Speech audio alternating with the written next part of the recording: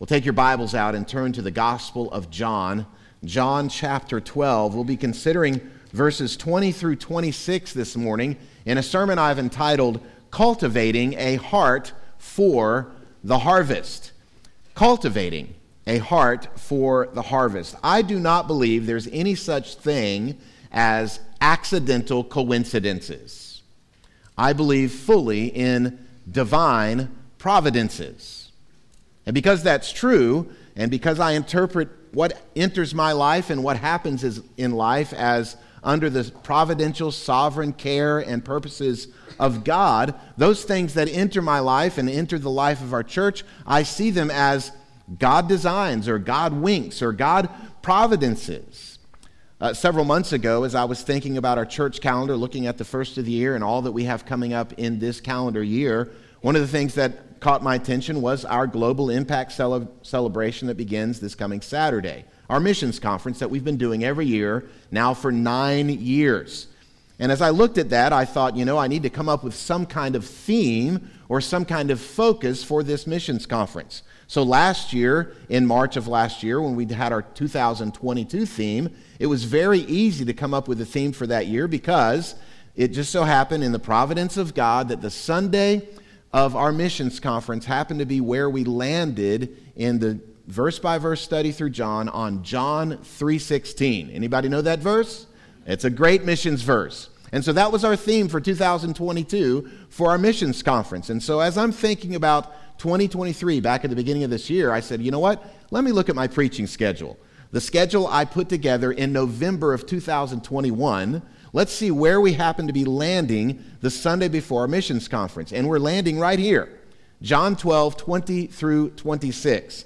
And as I read our focal passage for this morning, the theme just hit me like a ton of bricks. A heart for the harvest. And that's what our theme is for our missions conference next year.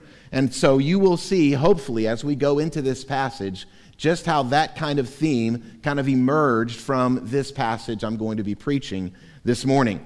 As we go into this section, these few verses, let me give you the setup, the context of what's happening here in the flow of the narrative in the Gospel of John, particularly here in chapter 12. We are at the very beginning of what's known as Holy Week.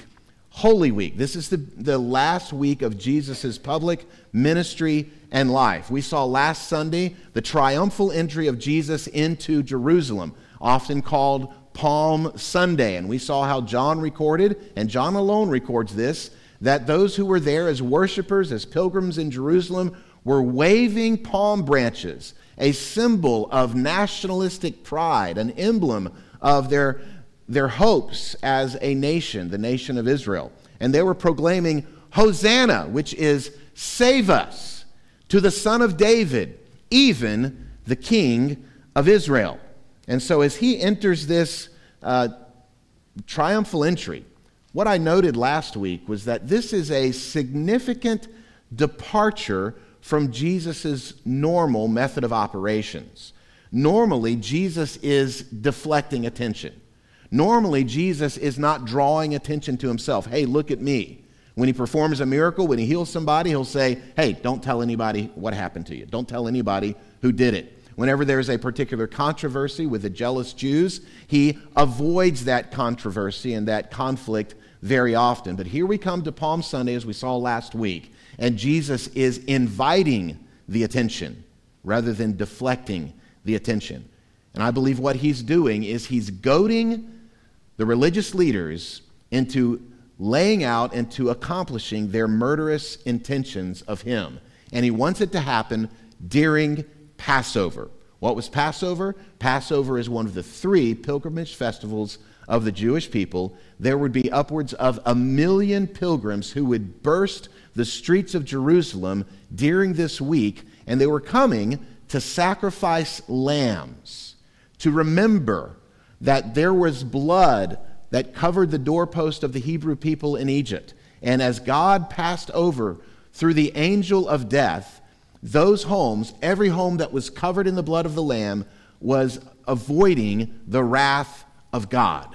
And now here comes Jesus, the true Passover Lamb, during Passover week, who will shed his blood to give his life as a ransom for those who will not experience the wrath of God. Isn't that beautiful?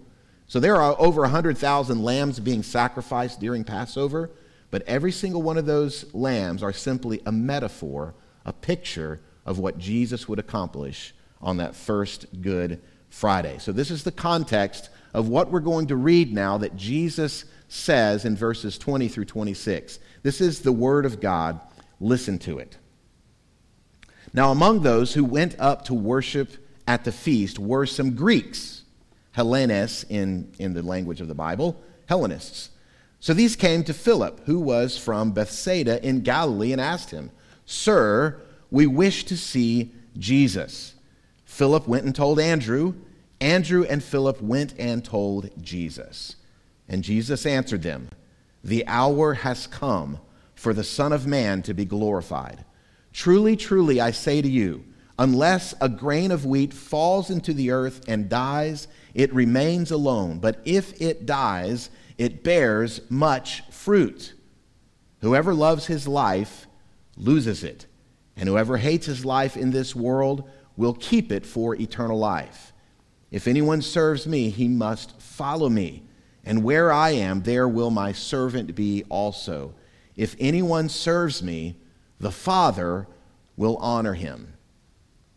The great Presbyterian preacher James Montgomery Boyce, when preaching on this passage and also in his commentary, he talked about in his commentary particularly how he has had the great privilege of preaching from behind many pulpits in all of his travels. And he says, in those pulpits, particularly the ornate pulpits of the middle 20th century, what the congregation sees from the front is often much different than what the preacher sees from the back.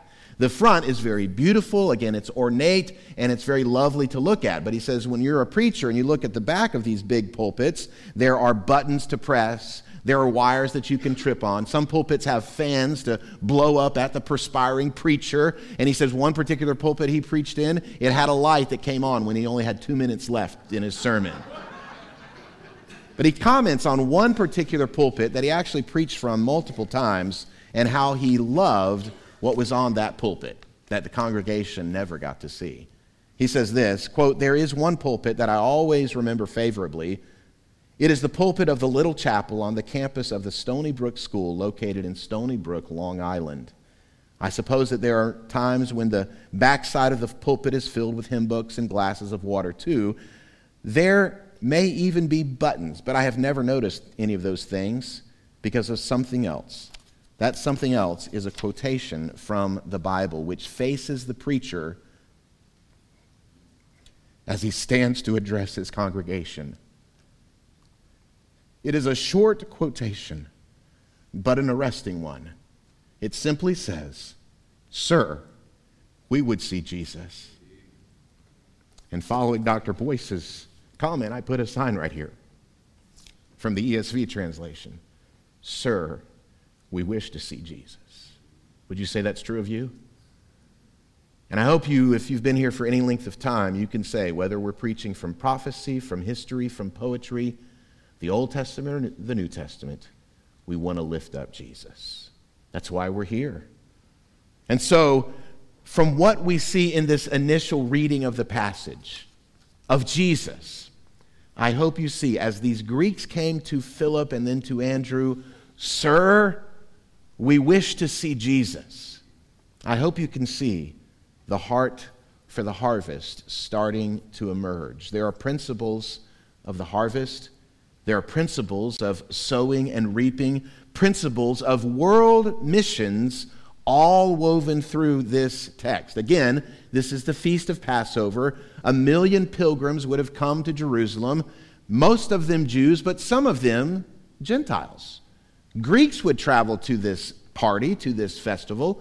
Some of them are what is known as God-fearers. They're not converted to Judaism yet, but they recognize the honor of God, of Yahweh, the God of Abraham, Isaac, and Jacob. Other Gentiles who would travel to Jerusalem are what are known as proselytes. These have converted to Judaism. These have gone through the rites of conversion to become full-fledged Jewish people. However, even though they have converted to Judaism, there are still some limitations because of their ancestry.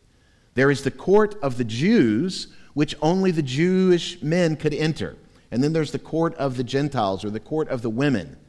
And so there is some speculation about why these Greeks who had come to Philip and then to Andrew were asking them to see Jesus. Well, it may be because Jesus was in the court of the Jews and they weren't allowed to go in there. As we read between the lines here of John's account, it seems that those Gentiles who have come, they want an audience with Jesus, they want to hear Jesus, they want to know Jesus. Now, I've told you before that our chapter and verse divisions in our Bibles, they are not a part of the original autographs of the Bible. They were added some 1,500 years after the Bible was completed. And so last week we ended at verse 19 because that's where the paragraph ends and the kind of flow of thought. And today we've started at verse 20. But there is a connection between verse 19 that we studied last week and verse 20 where we started today. I want you to see it. Look at verse 19. So the Pharisees said to one another, "You see that you are gaining nothing." This is at the end of the triumphal entry. "Look, the world has gone after him." And then a great literary moment in John's inspired writing, he says, "Now among those who went up to worship at the feast were some Greeks." You see that? The Pharisees said, and it's something of a prophetic word, they don't even know they're prophetically saying it, "The world has gone after Jesus." And John says, guess what? There were some Greeks at the festival. Isn't this beautiful? That even as we read in Isaiah 42 at the beginning of the service, that the Jews were called to be a light to the nations. They weren't to be a cul-de-sac of the truth of God. They were to be a thoroughfare of the truth of God. But they had become so inward focused and so isolated and so us for and no more, they were unconcerned about the salvation of the nations.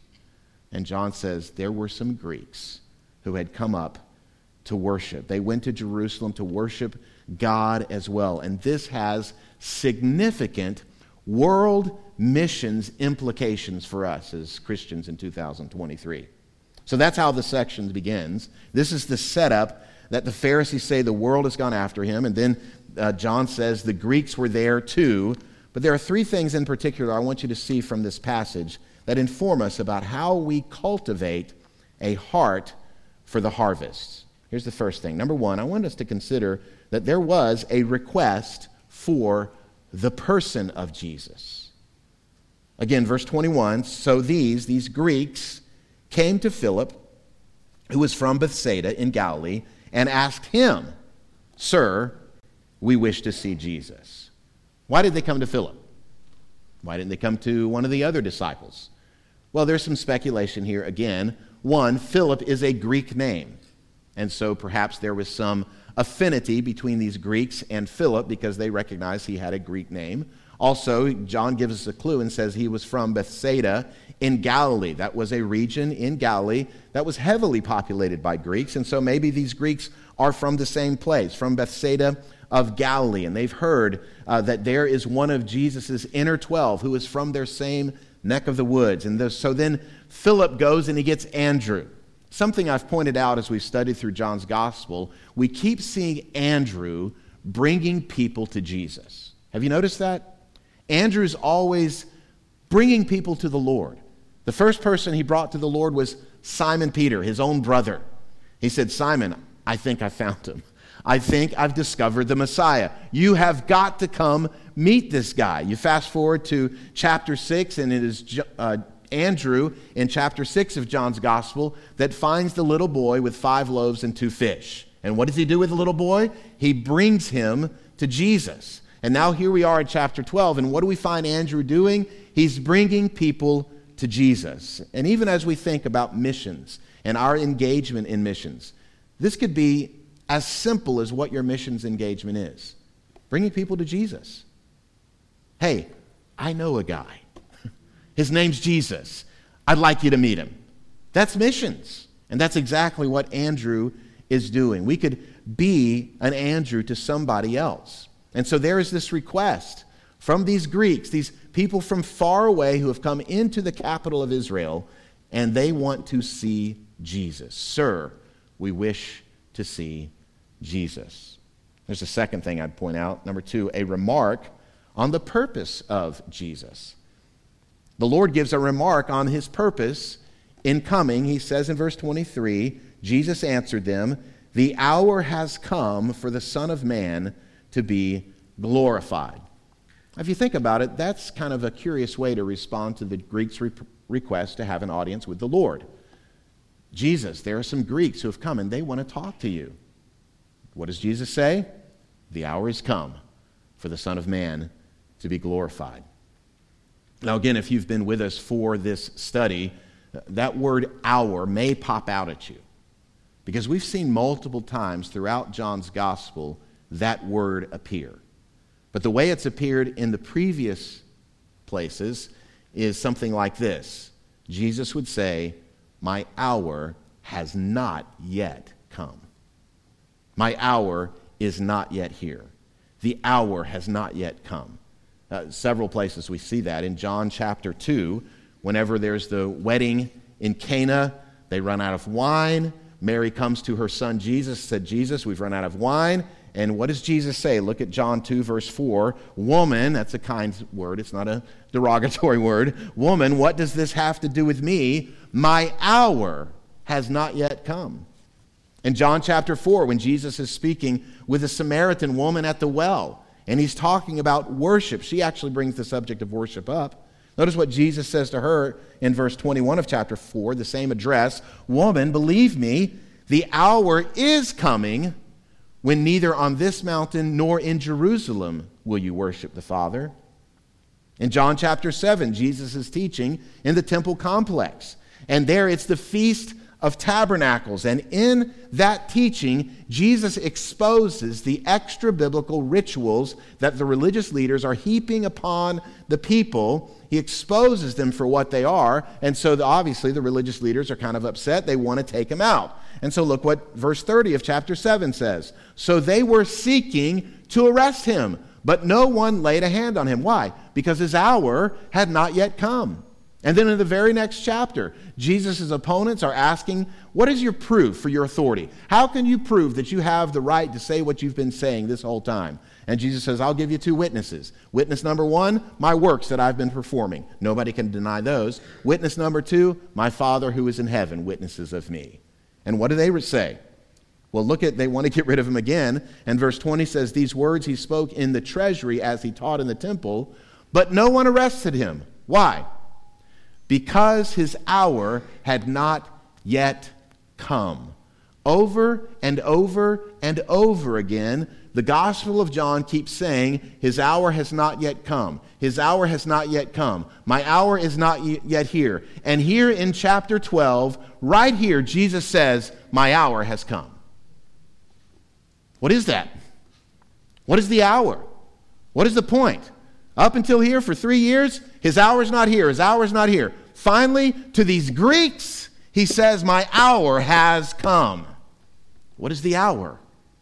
Friends, it is the hour of the cross.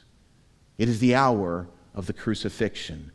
We know this because the very next section we'll study, Lord willing, in 2 weeks. This next Sunday is our missions conference. I won't be preaching, but the Sunday after that, we'll pick up right after this.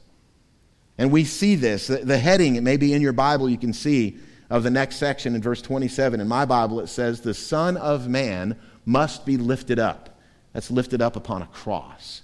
Jesus is telling them plainly, I'm going to be crucified. I'm going to die on a cross. Here in verse 23, my hour has come for the Son of Man to be glorified. What is that? Look at verse 27. Jesus says, now is my soul troubled. And what shall I say? Father, save me from this hour. But for this purpose, I have come to this hour. What is the hour? It's the hour of the cross. And amazingly, Jesus says it is this hour of his death, this hour of the cross, when there will be glory. Have you ever thought of that before? The cross is glorious? Friend, nobody then thought a cross was glorious. Do you think an electric chair is glorious? Do you think a lethal injection is glorious? Jesus says the cross is glorious. Come back in 2 weeks and we'll find out why the cross is glorious. But the hour Jesus was speaking of was most definitely the hour of his death. This is the very purpose for why Jesus came. What shall I say? Father, save me from this hour, but for this purpose I've come to this hour. And that leads to the third thing I want us to consider this morning from the passage. Number 3, notice a response of paradoxes from Jesus. After establishing the purpose for which he came, the purpose of the cross, Jesus then begins to present 3, what I'm calling paradoxes. Because many of us have grown up in church, and we've heard these statements from Jesus many times, they have likely lost the shock value that the first hearers on this day, these Greeks, would have received from these statements. When he said these things, they would have thought, Rabbi, what are you talking about? This doesn't make sense. These things don't align together. And that's really what a paradox is. I have Webster's definition of a paradox. Look at it. A paradox is a statement that is seemingly contradictory or opposed to common sense, and yet is perhaps true. I'll tell you, with these 3 paradoxes, they aren't perhaps true. They are true. They are seemingly contradictory. They don't compute in our normal way of thinking, but Jesus said them, and so therefore they are abundantly true. They are real. And these paradoxes are not only about Jesus, about him and his work and what he will accomplish, but friend, they are also for every follower of Jesus.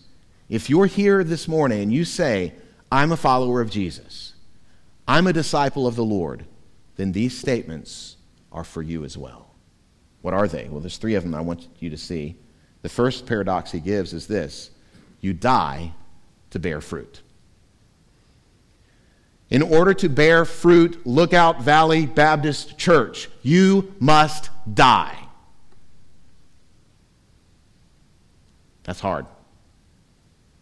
That's a contradictory statement to our minds. Jesus begins this first paradox with truly, truly. In the King James Version, verily, verily. We don't say verily in our day. The Greek there is amen, amen. This is true. You can take it to the bank. What does he say? Verse 24, truly, truly, I say to you, unless a grain of wheat falls into the earth and dies, it remains alone. But if it dies, it bears much fruit. You die in order to bear fruit. This analogy obviously would have been very familiar in that day, a largely agrarian society. And I know we've got several gardeners in our church. My daughter Ashley is a gardener. And so as a gardener, she goes and she buys seed, right? And then she takes those seed and she plants them in little cups in her kitchen. And she waits for those seeds to germinate and sprout up. And then she takes those plants and transplants them outside into her garden spot. Anybody done that before? Yeah, this is gardening. You understand the concept that Jesus is talking about here. If there's a grain farmer, he doesn't take the kernel of corn and set it up on the family mantle. Everyone, look at the corn. This is our livelihood. Let's admire the corn. Mama, would you go get a glass enclosure that we can protect this kernel of corn? That's not what you do with a seed. That's not what you do with grain. You take it and you bury it in the dirt. And that husk, that shell, cracks open. It dies. Why? Because it is in its death that the power and the productivity and the germination of that seed is released. Only in death is the power of reaching the nations released. If Christ would not have died, we would all be lost in our sins. No hope. And if we do not die to our own agendas, if we do not die to our own preferences, likes, I really wish the temperature was about 2 degrees warmer this morning in the sanctuary. That really bugged me. That's baloney when it comes to the Grand Commission. Do you believe that? Our minute details mean nothing when it comes to the Great Commission of the gospel. Die to those preferences. Die to those wants. Die to those things you think are so important. Unless you die, you will not bear fruit. This is Jesus. And this is exactly what he's been talking about from the beginning. And Jesus provides for us an example to follow. He's not going to ask you to go somewhere he's not going. He's going to be buried in the ground dead. There was a book published over 100 years ago by Charles Sheldon. Many of you probably have it on your shelf. It's called In His Steps. It was a novel. I've got a picture of that book. And in that novel, the question was asked, what would Jesus do? Do y'all remember that? Show that for me, Trev. Back in the mid-90s, as a youth pastor, every youth group kid had one of those bracelets. Anybody have one of those bracelets? It's okay. You're among friends. You can be honest. Yes. What would Jesus do?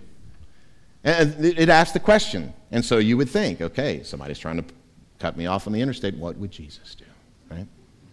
And so it was kind of this mindset that as you go about your daily life, you just think about and you process, you look at that bracelet, okay, this situation, what would Jesus do right here? But that's really not what the phrase in his steps refers to. So Sheldon got this phrase, in his steps, that was the title of his book, from the Bible. From Peter's epistle, 1 Peter chapter 2, notice what Peter says. He says, for to this you have been called, because Christ also suffered for you, leaving you an example, so that you might follow in his steps. What are the steps? Suffering. What are the steps? Death. Living the Christian life, yes, is about doing the golden rule, doing unto the others as you would have them do unto you. But if you leave Lookout Valley Baptist Church and you only think being a Christian is about just being nice to other people, being kind, then you've profoundly missed the point. The Christian life is about trusting in the fact that Christ suffered and died as a criminal for you to take the punishment for your death, and that we are called to follow in his steps. He's given us an example. We are called to die to ourselves. Paul said something similar in Colossians chapter 3. He says, for you have died, and your life is hidden with Christ in God. Unless you die, Jesus says, you will not bear fruit. And this mindset is fundamental if we're going to be a church on mission. That's the first paradox. The second paradox he gives us is this one. Number 2, you hate your life to keep it.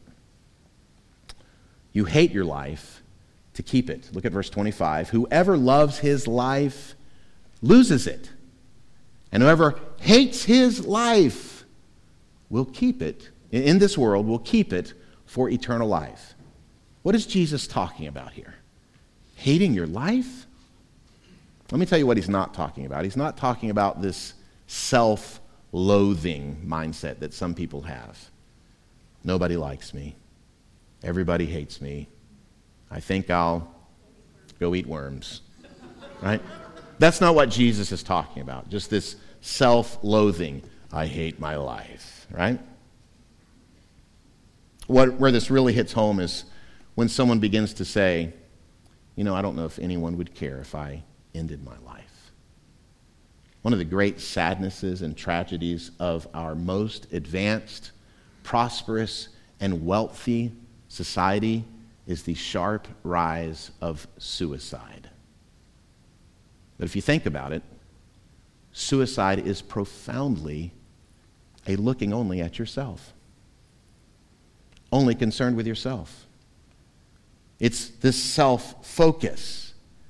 People who are focused on others, people who are concerned with the needs of others, they don't commit suicide.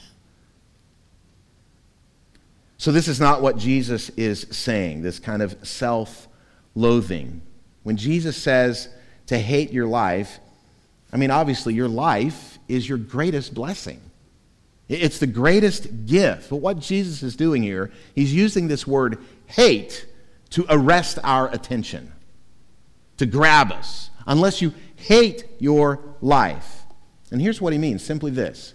If there is anything in your life, your job, your family, your children, your house, your retirement account, if there is anything that impedes, blocks your unhindered pursuit of Christ, kill it. Hate it. Again, this is harsh language from Jesus. He said something similar in Luke chapter 14. He uses this word hate. Again, look at Luke 14:26. He says, if anyone comes to me and does not hate his own father and mother and wife and children and brothers and sisters, yes, and even his own life, that's what he says here, he cannot be my disciple. Whoever does not bear his own cross, instrument of execution, and come after me cannot be my disciple. What is he saying? There must be a complete death to all the attachments of life, a dying to all these pursuits.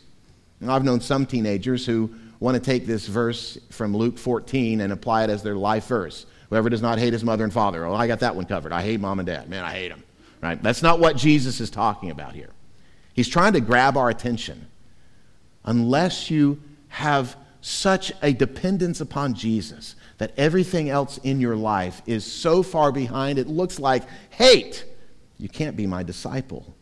Again, he says in Colossians 3:3, you have died and your life is hidden with Christ. These things that have great worth to us. Our children, our spouses, our brothers, our sisters, our parents, and even our own life. When we see the surpassing value and worth and greatness of Jesus, they pale in comparison. It's having a contempt for this fading life in contemplation of the life to come. Let me tell you a great title for a book that is the direct opposite of what Jesus is saying here. Your Best Life Now. That's the exact opposite of what Christ is calling us to. Paradox number one, you die in order to bear fruit. Paradox number two, you hate your life to keep it. Paradox number three, you serve to be honored. You serve to be honored by God. Notice what Jesus is saying. He's just piling it on us this morning, isn't he? He says, if anyone serves me, he must follow me. And where I am, there will my servant be also. If anyone serves me, the Father will honor him. So there's a flow of logic that Jesus is creating here in verse 26. I'm going to lay it out like kind of a flow chart, okay? Box number one. No, go back. Go back.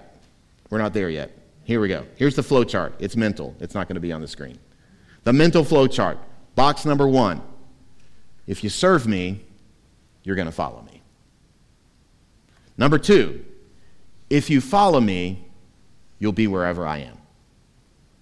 Box number three, if you are where I am by following me because you're serving me, here's the consequence. The Father will honor you. You follow the logic? If you say you serve me, you're going to follow me. If you follow me, wherever I go, that's where you're going to go. And if you go where I'm going to go, the Father will honor you. Now we can hear that and we can say, yeah, that's me. Jesus, wherever you're going, I'm going with you. I'm signed up for it. Me and you, we're bosom buddies, just like this. I'm right by your side, Jesus. I want you to think about the context of when Jesus says this. My hour has come. If you're going to serve me, you got to follow me. And by following me, what he says is, that means wherever I am, you're going to be standing right beside me. When he's betrayed over to the religious leaders, you're going to stand with Jesus then as he's being interrogated by the power brokers of the religion? As they turn him over to Pontius Pilate, the governor over Judea, and he's going to condemn him to death, but before death, a scourging, a beating. You willing to stand beside Jesus then? as he's turned over to the torturers, and they bind him with leather strips to a post, and they beat him within an inch of his life. 39 lashes from the cat of nine tails. You going to stand beside Jesus then? As he carries his own cross up to Golgotha, and he's impaled on the wood with spikes of iron, and bows his head and dies. You going to stand beside Jesus then? He says, anyone who's going to serve me, you got to follow me. And if you're saying you're a follower of me, wherever I go, you're going to be right there with me. And if you're right there with me, serving me, the Father will honor you. In that day, servants were the bottom rung of the societal ladder. They didn't get much honor. They didn't get much respect. But Jesus says, you become a servant to me, hate your own life, die to yourself, follow me, the Father's going to honor you. It's amazing this week as I was thinking and praying about specific application of this passage to us as a church. Specifically, this week as we are embarking on our missions conference. I want us to take these things to heart. What does it mean to have a heart for the harvest? How do we cultivate a heart for the harvest? So on Tuesday at my weekly meeting with several brothers who we talked through the sermon text, I'm going to be preaching this coming Sunday. It was actually Pastor Wade that brought up this concept of a ladder or rungs on a ladder. And so I went with that. I created a staircase, but I want you to consider this is some response, I believe, this week that we would have if we would answer the Lord's call of how to be used by Him, how to cultivate a heart for the harvest. So if you haven't been taking notes, take out the outline, and I want you to at least jot these down on the back side of that sheet, that insert in your bulletin. There's 7 steps on this ladder. It looks like this. And I want us to think through, what could it mean this week that if you die to yourself, you bear much fruit? The first step, bottom rung of the ladder, is just simply attend the conference. Just come. That's a pretty low investment, right? Pretty low investment. That means coming here when we have things to do. We have particular meeting times. Pull out the bulletin, other insert that looks like this, and it has our schedule for next week, our missions conference. Look at it and come. That's it. Attend the conference. Here's step 2. Engage with partners. So we've got multiple missionaries and global partners who serve around the world and also serve here in our Chattanooga area. We have multiple opportunities for you to personally, face-to-face, engage with these world partners. So for instance, on Sunday morning in our small group hour, we will have world partners in all of our adult and youth small groups and children's small groups, right? We will have world partners here that you can come and talk to and listen to and hear their story. Our Sunday evening small groups, the one that meets in my home, we will have world partners that we'll be engaging with. On Tuesday morning, we have our senior adult luncheon. All of our world partners will be at the senior adult luncheon. If you get an AARP mail out, you are eligible to come to the senior adult luncheon on Tuesday, okay? So come at 10:30. I just crossed that threshold, by the way. So come at 10:30 on Tuesday for our senior adult luncheon, and you can engage with our partners. Tuesday evening is our missions fair. I call it a Baptist cocktail party. Without the cocktails, obviously. So we'll have snacks and finger foods, drinks, non-alcoholic, and you can come, and we're going to mingle for an hour and a half, go to the different tables that the missionaries have set up, and engage with the partners. That's step 2. Low impact. Step 3. Pray for missions. Hopefully, you have had a more intentional prayer over the last 20 days of our 40-day fast. If not, we can ramp it up some. Praying for missions, praying for missionaries. That sounds good to us. Yes, we should pray for our missionaries. But friends, this is foundational to God's global work. This is fundamental. This is indispensable, from local work and global work. So to that end, we have a fantastic opportunity for you. And that is, we're going to have on Saturday, our very own Kimberly Kreisman will be leading us in a prayer walk training. This is so low impact, very easy. This is a family-friendly event. Bring your children. We're going to learn together with activities. How do you walk and pray? Doesn't sound very complicated, does it? But they spent 17 years, the Kreismans, in Southeast Asia, in places like China and Singapore, doing cross-cultural ministry. It is essential. Prayer is essential to do ministry across the world and to do missions across the road. It's essential. So this pre-conference event is on Saturday. Here's what I want you to do. On this sheet that looks like this, very easy. There is a QR code. If you've never used a QR code, it's very easy. Take the camera of your smartphone, point it at that QR code, and a web address will come up. You just simply touch it. Wow! Amazing technology. Then you fill out the registration. If that's too technologically advanced for you, guess what? We have a paper clipboard on the front pew. You'd simply come down, write your name, how many people are coming with you. We're going to cater lunch, so we need to know if you're coming. Please sign up for our prayer training. That's step 3, pray for missions. Here's the 4th step, pledge to the FCO. That stands for Faith Commitment Offering. That's the next step. Pledge to the FCO, the Faith Commitment Offering. If you're on our regular mailing list, you will receive a letter from me where it has outlined for you a budget for our missions giving over the next 12 months. This is just what it says, a faith commitment offering. We have commitments to missions partners around the world that we fund, that we underwrite. They're there because we send them money to be there, and it's all a faith pledge. We are trusting that God will use us to send money to take the gospel to the ends of the earth. We fund missions locally. We have money partnerships with Choices Pregnancy Center, with Tennessee Baptist Children's Home, with Hakoba Care here across the mountain in St. Elmo, with Good News Club, where we and Child Evangelism Fellowship, right here at Lookout Valley Elementary School, we fund a Good News Club here in our local 37419 zip code. Okay? So this is local missions, this is global missions. So what the Faith Commitment Offering is it's a pledge that you talk with your family and you pray and you say, how much am I willing to give to missions over the next 12 months? So this will be the 9th year that we've had this Faith Commitment Offering here at Lookout Valley Baptist Church.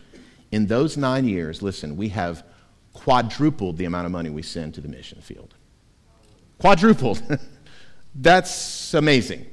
And that's because of people getting a hold of the vision, trusting God to supply the needs for their family personally, and saying for the next 12 months, we're going to give this amount of money to God's global mission work through the life of our church. Here's the next one, and these next 3 are all really kind of the same idea, but just different areas of focus. Number 5, go. Local engagement. Become regularly engaged in the local missions life through our church or even not through our church. Get involved locally with God's activity of mission. What does that look like? We've got volunteers from our church that go every Friday to Hakoba Care in St. Elmo. That is the 3rd largest distribution of food to indigent needs in Hamilton County. So we've got volunteers who go there. They give food to people who are in need. They always share the gospel with them. If you'd like to work in Hakoba Care, that's a great opportunity. We have volunteers in our church who counsel people at Choices Pregnancy Center. We have volunteers in our church who serve every week at the Good News Club at Lookout Valley Elementary with some 50 or 60 children every week. God bless them. Every Thursday, they're sharing the gospel with children. We have volunteers in our church who work with the Tennessee Baptist Children's Home. We have volunteers in our church who work in the Salvation Army every single week, caring for the homeless. This is local engagement. So God would call us to do that, right? Here's a second. Go on a short-term trip. Go on a short-term trip. We are in the process of planning several short-term trips for the next year. One will be to Guatemala, likely during fall break in October of this next year. Another trip to Zimbabwe to work with Sarah and Casper in Zimbabwe. We've taken trips to Providence, Rhode Island. We have other short-term trips, both nationally and internationally, we desire to take, but it takes people to go on them. Go on a short-term trip. And finally, here's the final one. Go as a career missionary. One of my personal passions throughout my 30 years of Christian vocational ministry has been to see vocational missionaries raised up and sent from where I've been serving. By God's grace, when I was in student ministry, I have many former students who are now vocational missionaries around the world. Two of those students are going to be with us next week, Stephen and Megan Jones. They met in my youth group, they went to college together, they got married, and they went on the mission field to South Asia with the International Mission Board together. They're going to be with us next week. From our own church, little old Lookout Valley Baptist Church, what good can come from Nazareth? What good can come from Lookout Valley? I'll tell you what good. Raising up Sarah Smith to go to Zimbabwe. Raising up the Koch family to sell their business and move to the poorest of the poor in the mountains of Chiquimula, Guatemala. That's what good can come out of Lookout Valley. And I don't believe God's done raising up career missionaries from this church family, where God takes ordinary, everyday, run-of-the-mill people, and he says, you're going to be some of my choice servants across the world. I'm praying God does that, and he keeps doing that. Go. And these things, these steps, are the natural consequences of answering the discipleship call Jesus lays out here in this passage. Paradox number one, you die in order to bear fruit. Paradox number two, you hate your life in order to keep it. Paradox number three, you serve, you follow Jesus wherever he goes in order to be honored by God. And friends, I believe when you grasp these discipleship principles, taking these steps of obedience in missions engagement is not hard at all. My life is already the Lord's. What is it? It's just simply living out the mission that God's called us to. And here's the deal. There are great benefits to answering this call. There are tremendous benefits to responding to these paradoxes that Jesus laid out. In fact, they're my last thought. Jesus is the only path. Following Jesus is the only path. Answering Jesus' call is the only path to true joy, true life, and true honor. Won't you join him there?